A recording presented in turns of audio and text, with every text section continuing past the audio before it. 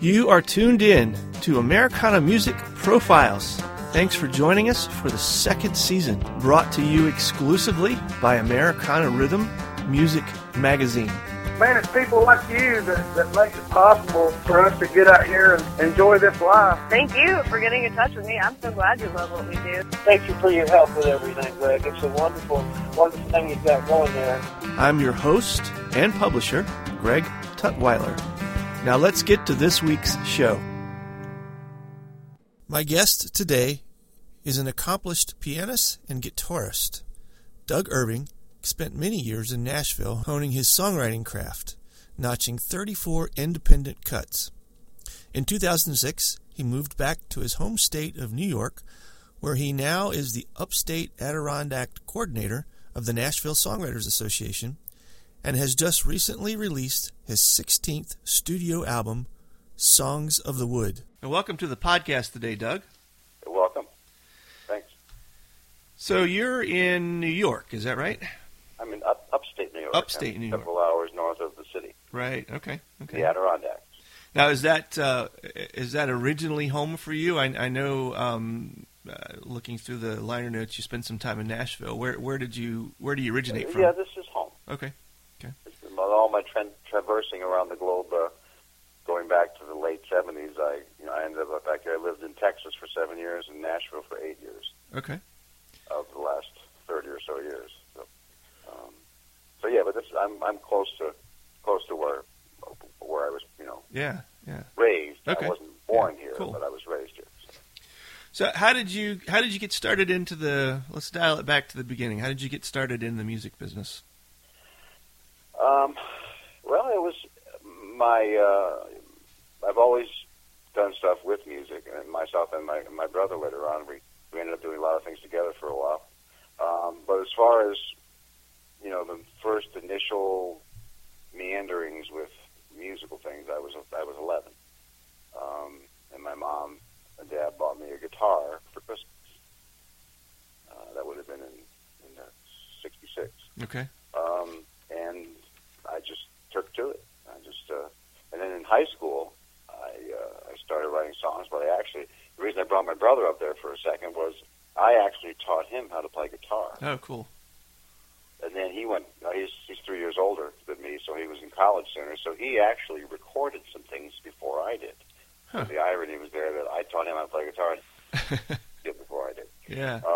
And he was down in Pittsburgh. Okay. So in '72, I did write my first song, and then it was actually published by a publisher in Pittsburgh. Oh, cool. So, okay. So wonderful days, and I can't remember how it goes. It's been a while. So that was the start. That I used to sneak into the small school that we went to. Was small enough that it had one of those gymnasium/auditoriums. The stage was on the side. And, right, yeah. Basketball games going on. There were chairs up there. That's where the choir went. That's where the band went. Mm-hmm. So there was a really neat grand piano on that stage. Oh, all right, cool. And I used to sneak in and pluck away at the keys. Mm-hmm. So, is all of this self-taught, or were you Yes. picking up some lessons along the way? Okay. Well, I did later on very little. Mm-hmm. I mean, I would describe myself as being predominantly self-taught Okay. with guitar and piano. Yeah. But I played for a really long time, so I consider myself to be fairly accomplished. But I'm not, I'm not the best on either. But I could play.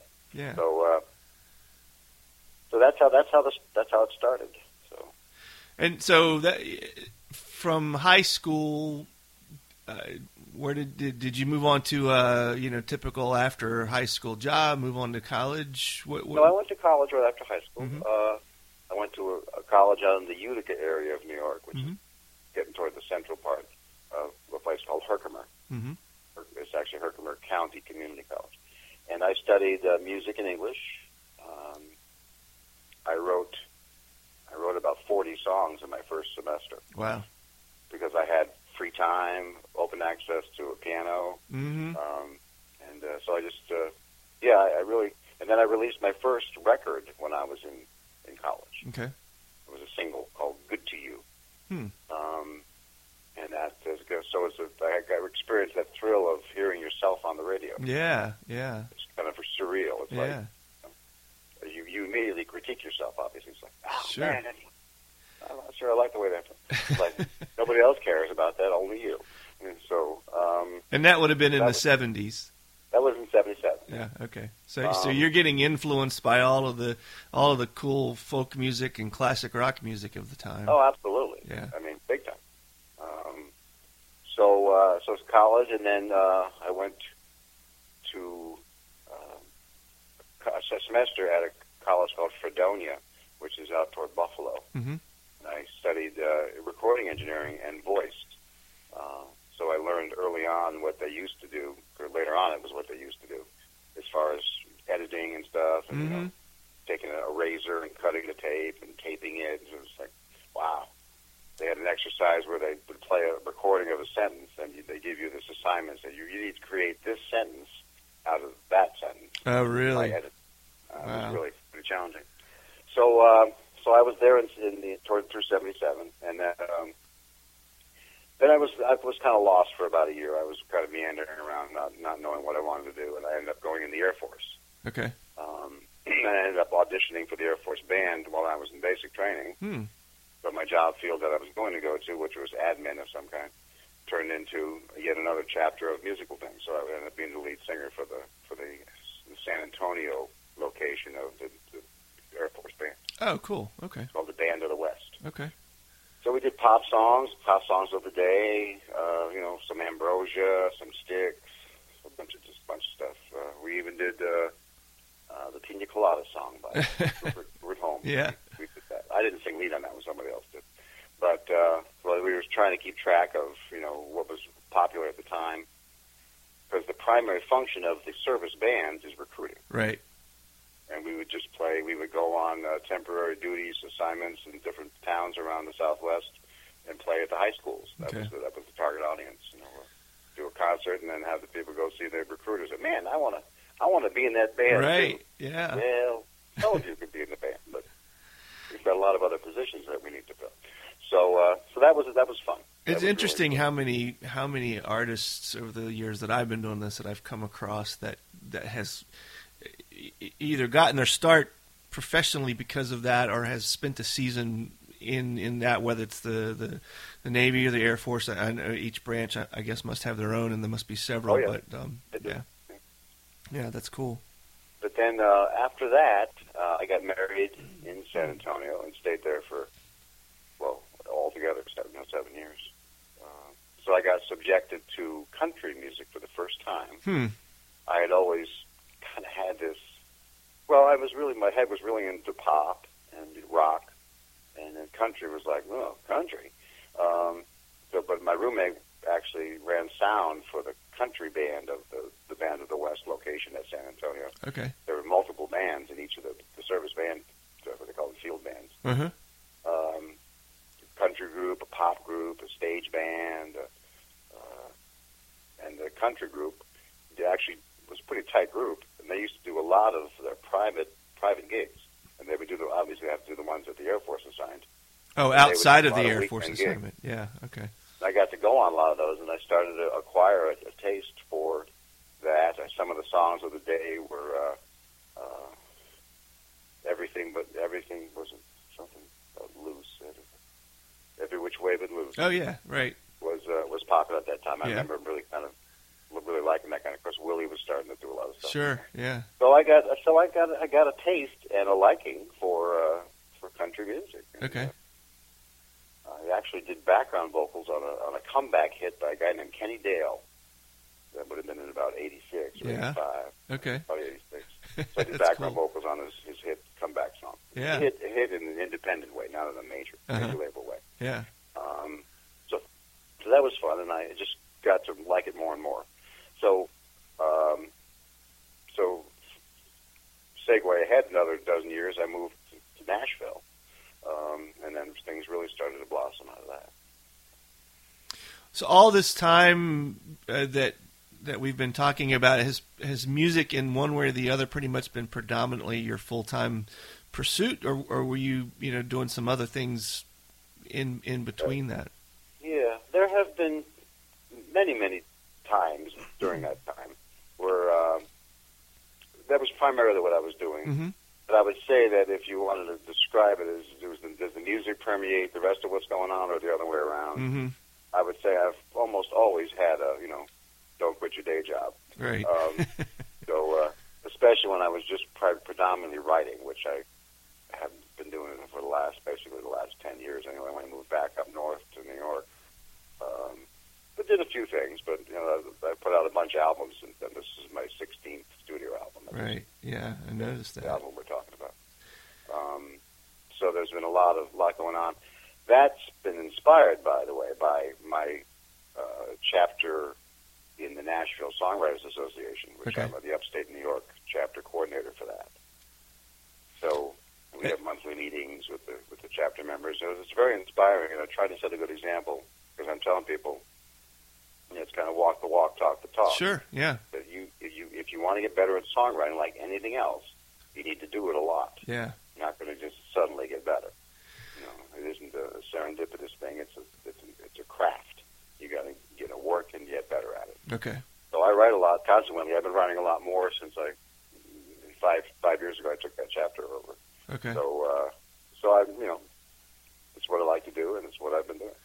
Well, and you just said that this was your 16th album, and a lot of people, a lot of artists can only dream about that, and I have encountered over the years really, really good singers that have expressed in one way or the other, I just don't think I'm very good at writing songs.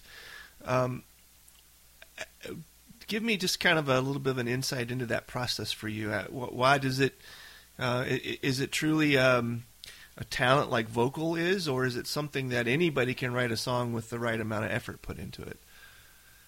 I don't want to say that anybody can write a song. Let me qualify that. I don't want to say that not anybody can just write a song. Mm-hmm. There are levels, of course. Sure. Okay. Levels of accomplishment. There's people around the world who are millionaires from their songwriting, but those are people who that's all they do. That's all they ever did. Mm-hmm. And they've been in the right place, right time, met the right people, Mm-hmm. wrote with the same nice co-writers. That becomes a nice, cushy little thing. Mm-hmm. And there are lots of those in Nashville.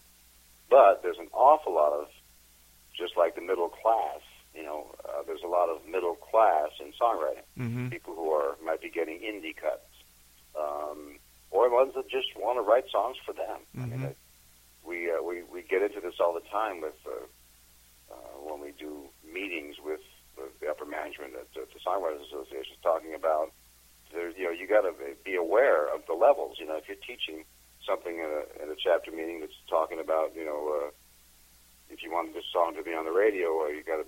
It's like some of them are like, I'm not interested in that. Mm-hmm. I just want to putt around and write songs. Okay. So we have to acknowledge that that's valid as well. Sure. So there's a small percentage of the songs that get written that are actually, become major things, or can become major things. Mm-hmm. But you got to let it rise to the top. That's when I first moved to Nashville, I was shocked. I expected to hear every song I would hear would be really good. Mm-hmm. And the first few nights I was there, I was going every night to writer's night. That was how you kind of plug in. Right. And I would hear songs that were like, well, wait a minute, that's not a very good song. This is what is, I thought they were all good. Well, it turned out in Nashville, like anywhere else, there's about 90 to 95% of the songs are from okay to down, and then the other part is the ones that are these are the ones that are going to be heard. Yeah. It doesn't invalidate the other songs. Right. It just Right. Of tells you course. that there surely are different ranges of stuff. It's a craft. I mean, not everybody has their paintings in a gallery. So so that's I learned a lot. I learned a lot from that. Do you yourself have a particular routine? How do you find your influences, and what does it work? What works for you when it's time to you say, hey, I feel like I want to write this song? Where did that come from? Well, I get inspiration from like most writers, from everyday life experience for the most part. What I find myself, whether it's especially found myself doing the last 5 years is going through and kind of documenting through song an awful lot of the stories and characters of the Adirondack. Okay. It's the home mountain chain. Mm-hmm. It's one of the more prominent ones in the world, actually. Mm-hmm. And some prominent places are in that area, like Lake Placid. Mm-hmm. Everybody on the planet knows Lake Placid. Lake George, Saratoga, those are places most people have heard of. That's the area I live in. Mm-hmm. So 5 years ago, I really wanted to start this plan of putting out a series of CDs that had, if not completely, but predominantly Adirondack stories. And so the Adirondack Suite was the first one in 11. Mm-hmm. And then I put out 2 other ones that were basically sequels. One is called Fire Towers and Shanties. Mm-hmm. A lot of bluegrass on that. Oh, cool. And then Tracks and Trails was this album I put out early last year. Mm-hmm. That was like the third one. And then, or the second sequel. Mm-hmm. And then one we're talking about today, the Songs of the Wood, is really the fourth one that has sequel kind of stamped on it. Mm-hmm. Because there are probably half of it is Adirondack themed. Yeah. Which is a nice segue into talking about that. You mentioned one of the early ones you said had a lot of bluegrass on it. This one feels a little more 70s influenced. Is that fair? Yeah, I mean, once again, we refer back to You Can't Hide Your Influence. Yeah. Yeah, I would say, but I mean, there is some bluegrass stuff on here. Not as much as those other albums, and surely not as much as there'll be on the next one. Okay. The next one's going to be much more bluegrass flavored. So yeah, that's true. That's true. It definitely feels more. I'm not sure how to describe it. Organic. Mm-hmm. In that vein, and I love that stuff. I love '60s music. Mm-hmm. I'm a child of the '60s, so that's when that's when I cut my teeth on music. The Beatles, the Beach Boys. One song in particular we were talking about off air is the second track on there, which we'll actually take a listen to here later at the end of our conversation, but called Into the Wood. Tell me about that a little bit. Well, I got the musical idea first. I was looking for something. Well, here's to give you a little snapshot into my process. When I'm working on an album, I want to designate that there will be the songs aren't going to sound the same.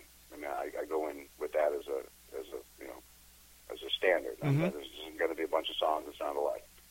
They're going to be different tempos, different themes, mm-hmm.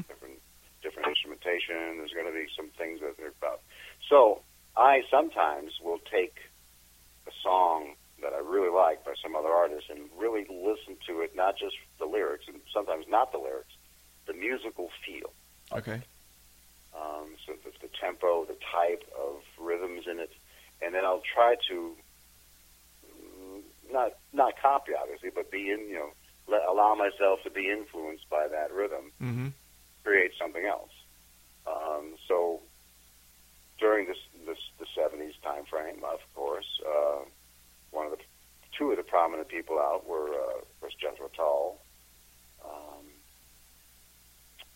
Cat Stevens, mm-hmm. Mm-hmm. And later in the 80s, Toto. Right. I love Toto. Yeah. So especially songs like, actually the specific song that turned out to be the influence for that song was Africa. Mm-hmm. A song that obviously everybody on the planet knows, that dun-dun-dun-dun, yeah. key rhythm. So I wanted something that kind of felt like that. Mm-hmm. Because on that recording, I'm sure you've probably heard it umpteen times, the drum beat that Jeff Porcaro plays it's like mesmerizing. Mm-hmm. It's not disco. It's not, it's just a solid moving. Yeah. Yeah. Kind of with a bass line. Yeah. So I wanted this song that I was thinking of to be kind of that, uh-huh. kind of maybe some Jethro Tull, uh-huh. a little bit of mystery to the lyrical idea, because sometimes one of the best examples of it is Don McLean's American Pie. Mm-hmm. they've written volumes on trying to figure out what is he saying. Right. Yeah. So generally, being a purveyor of clarity in lyrics, this one is like, well, I'm not completely sure what it's about. Yeah. I think I know what it's about, but I don't have to. Okay. Right. That's for the listener. Right. To migrate towards. Say, oh, I wonder what he means by that. Yeah. That's great. I mean, if you can force some artistic discourse, by one of your songs, I think that's a good thing. Yeah, that's cool. But musically, it's representative of the ones that I was talking about. Right. Right, and I felt that immediately, especially the Jethro Tull influence. I love the flute, but it immediately just kind of, I had to think for a second. That sounds like, and so it did. I had to stop and really pay attention. So I'm sure as a songwriter, that's you want the listener to really kind of pause. So yeah. Oh, yeah. So definitely, it worked. So yeah. If we can't be thought provoking, we're not doing our job. Right. So this is number 16, and you've already alluded to the next one. Is this a process that this is just what works for you, and this is how you envision the rest of your musical career going? Do you have a particular where does this path lead eventually kind of thought process? I do and I don't. That's the ultimate, non-answer to a question. Mm-hmm. Because the stuff, the popular kind of stuff that I'm writing for my album or my CDs differs greatly from some of the other stuff that I'm involved with musically, which would be, I've written the music to 2 musicals. Oh, all right, cool. Actually, the script as well, so I guess I wrote the whole thing. Mm-hmm. They're both biblically based. Mm-hmm. One is called The Son of Man, which ran for 5 performances 9 years ago. Okay. Here in my hometown. Mm-hmm. And one that I wrote a couple of years after that called Moses. It's about the Exodus story. Uh-huh. I haven't staged that one yet. Okay. I've had a couple of concerts with the music, but I've never actually staged it. And I'm actually in the process of talking to some people about exploring maybe how we can do that. Yeah. So that's a completely different direction from the bluegrass. For sure. Yeah. So that's some of the other things that are. Plus, I write poetry, and I'm working on my first novel. Okay.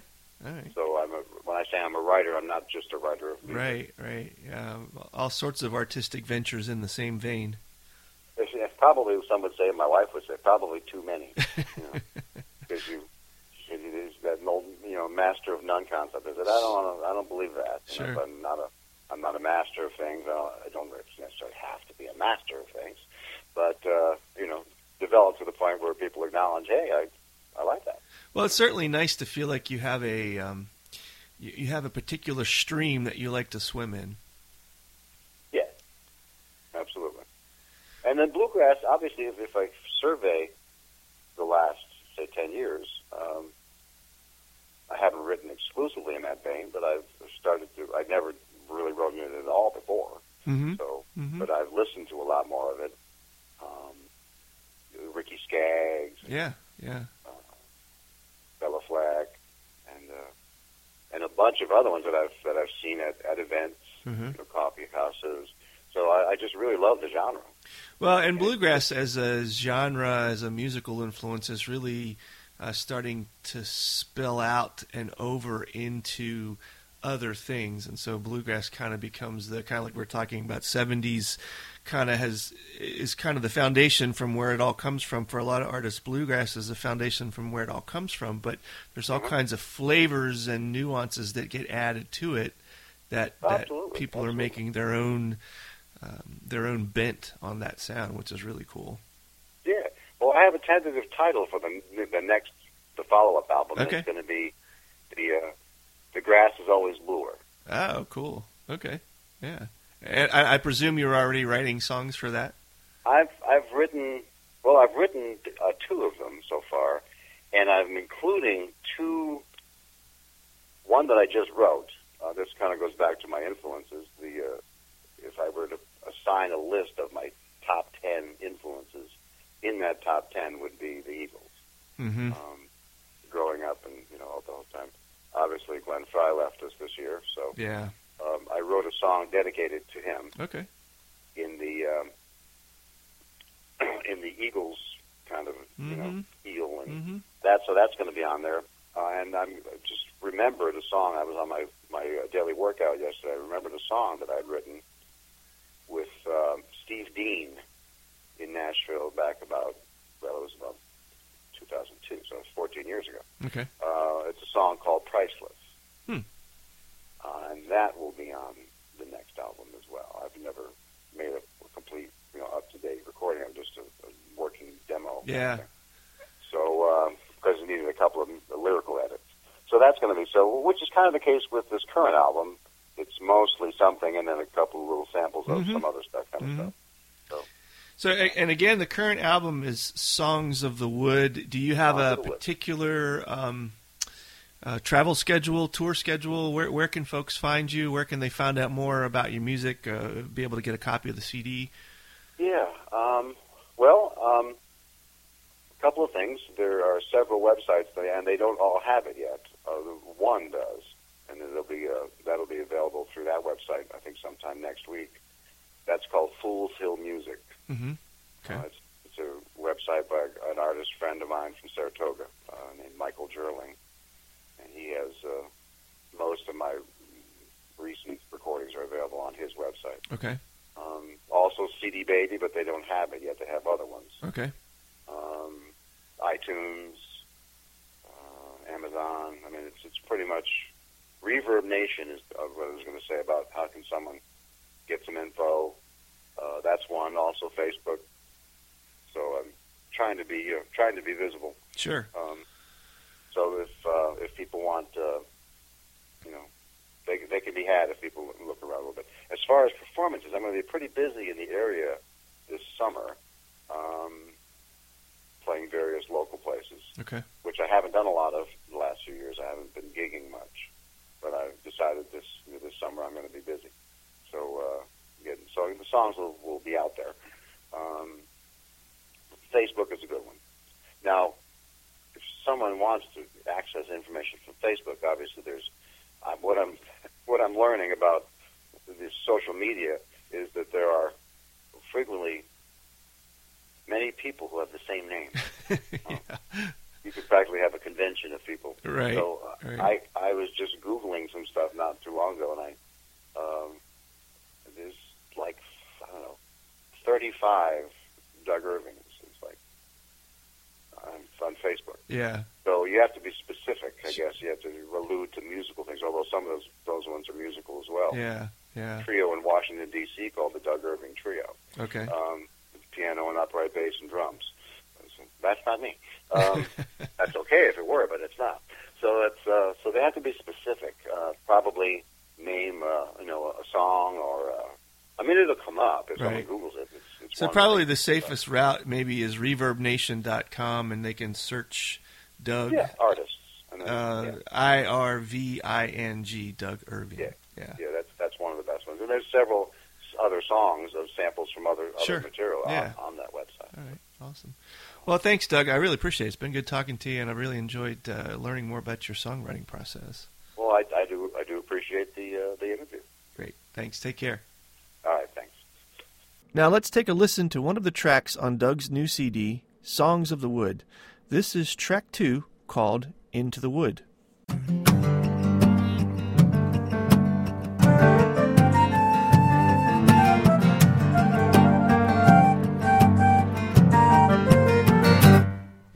And lost in a maze, the moon out of phase, that's how you can see at night.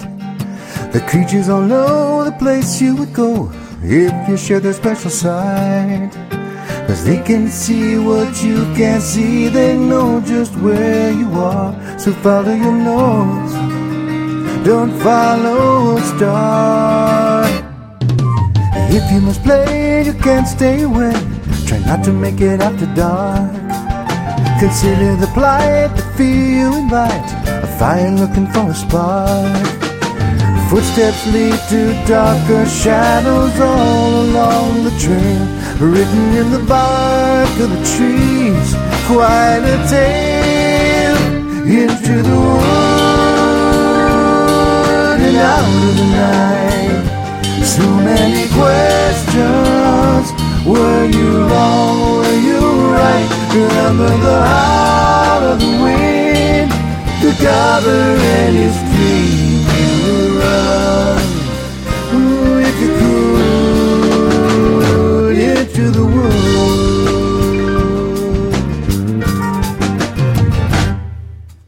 Buildings will rise through city skies like a bunch of somber trees. But everyone knows nothing good grows, feigning opportunities. Somewhere behind those concrete walls are creatures just like you. They keep you afraid. They know what you can do. Into the wood and out of the night. So many questions. Were you wrong? Were you right? Remember the howl of the wind, the cover any stream you would run. If you could, into the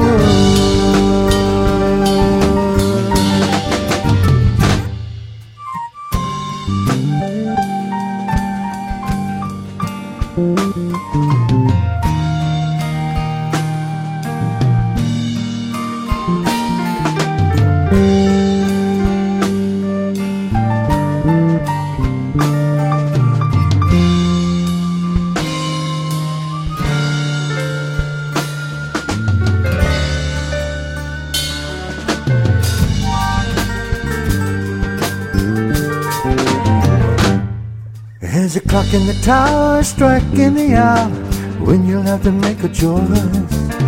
Look all around and don't make a sound, just listen to your own voice. Somewhere deep inside your head, your instincts are so strong. Before they're aware, you've already gone into the wood and out of the night. So many questions. Were you wrong? Were you right? Remember the howl of the wind could cover any stream you would run. If you could, into the wood.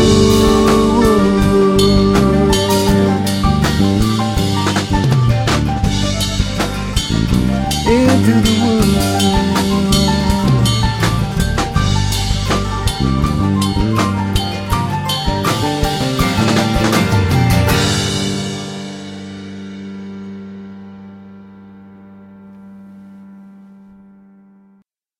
Thanks again for tuning in to this episode of Americana Music Profiles. Find us on iTunes at Americana Music Profiles and on the internet at AmericanaRhythm.com. It's NFL draft season, and that means it's time to start thinking about fantasy football. FantasyPoints.com features industry-leading experts and prognosticators using proprietary hand-charted data to help you score more fantasy points. FantasyPoints.com is the place to go for whatever kind of fantasy football you play. Whether you play fantasy football, daily fantasy sports, or do a little bit of everything, Fantasy Points has the meticulously researched content to guide you to victory. And why wait for the fall? Fantasy Points also covers the new spring football league, the UFL. Join the guru, John Hansen, Scott Barrett, Joe Dolan, and other massive names in the fantasy football universe with an exclusive offer. Use code Pantheon for 15% off any Fantasy Points package, including the all-in package, with access to every article, tool, and data nugget that Fantasy Points has to offer. That's FantasyPoints.com and code Pantheon for 15% off at Fantasy Points. FantasyPoints.com, code Pantheon. Score more fantasy points.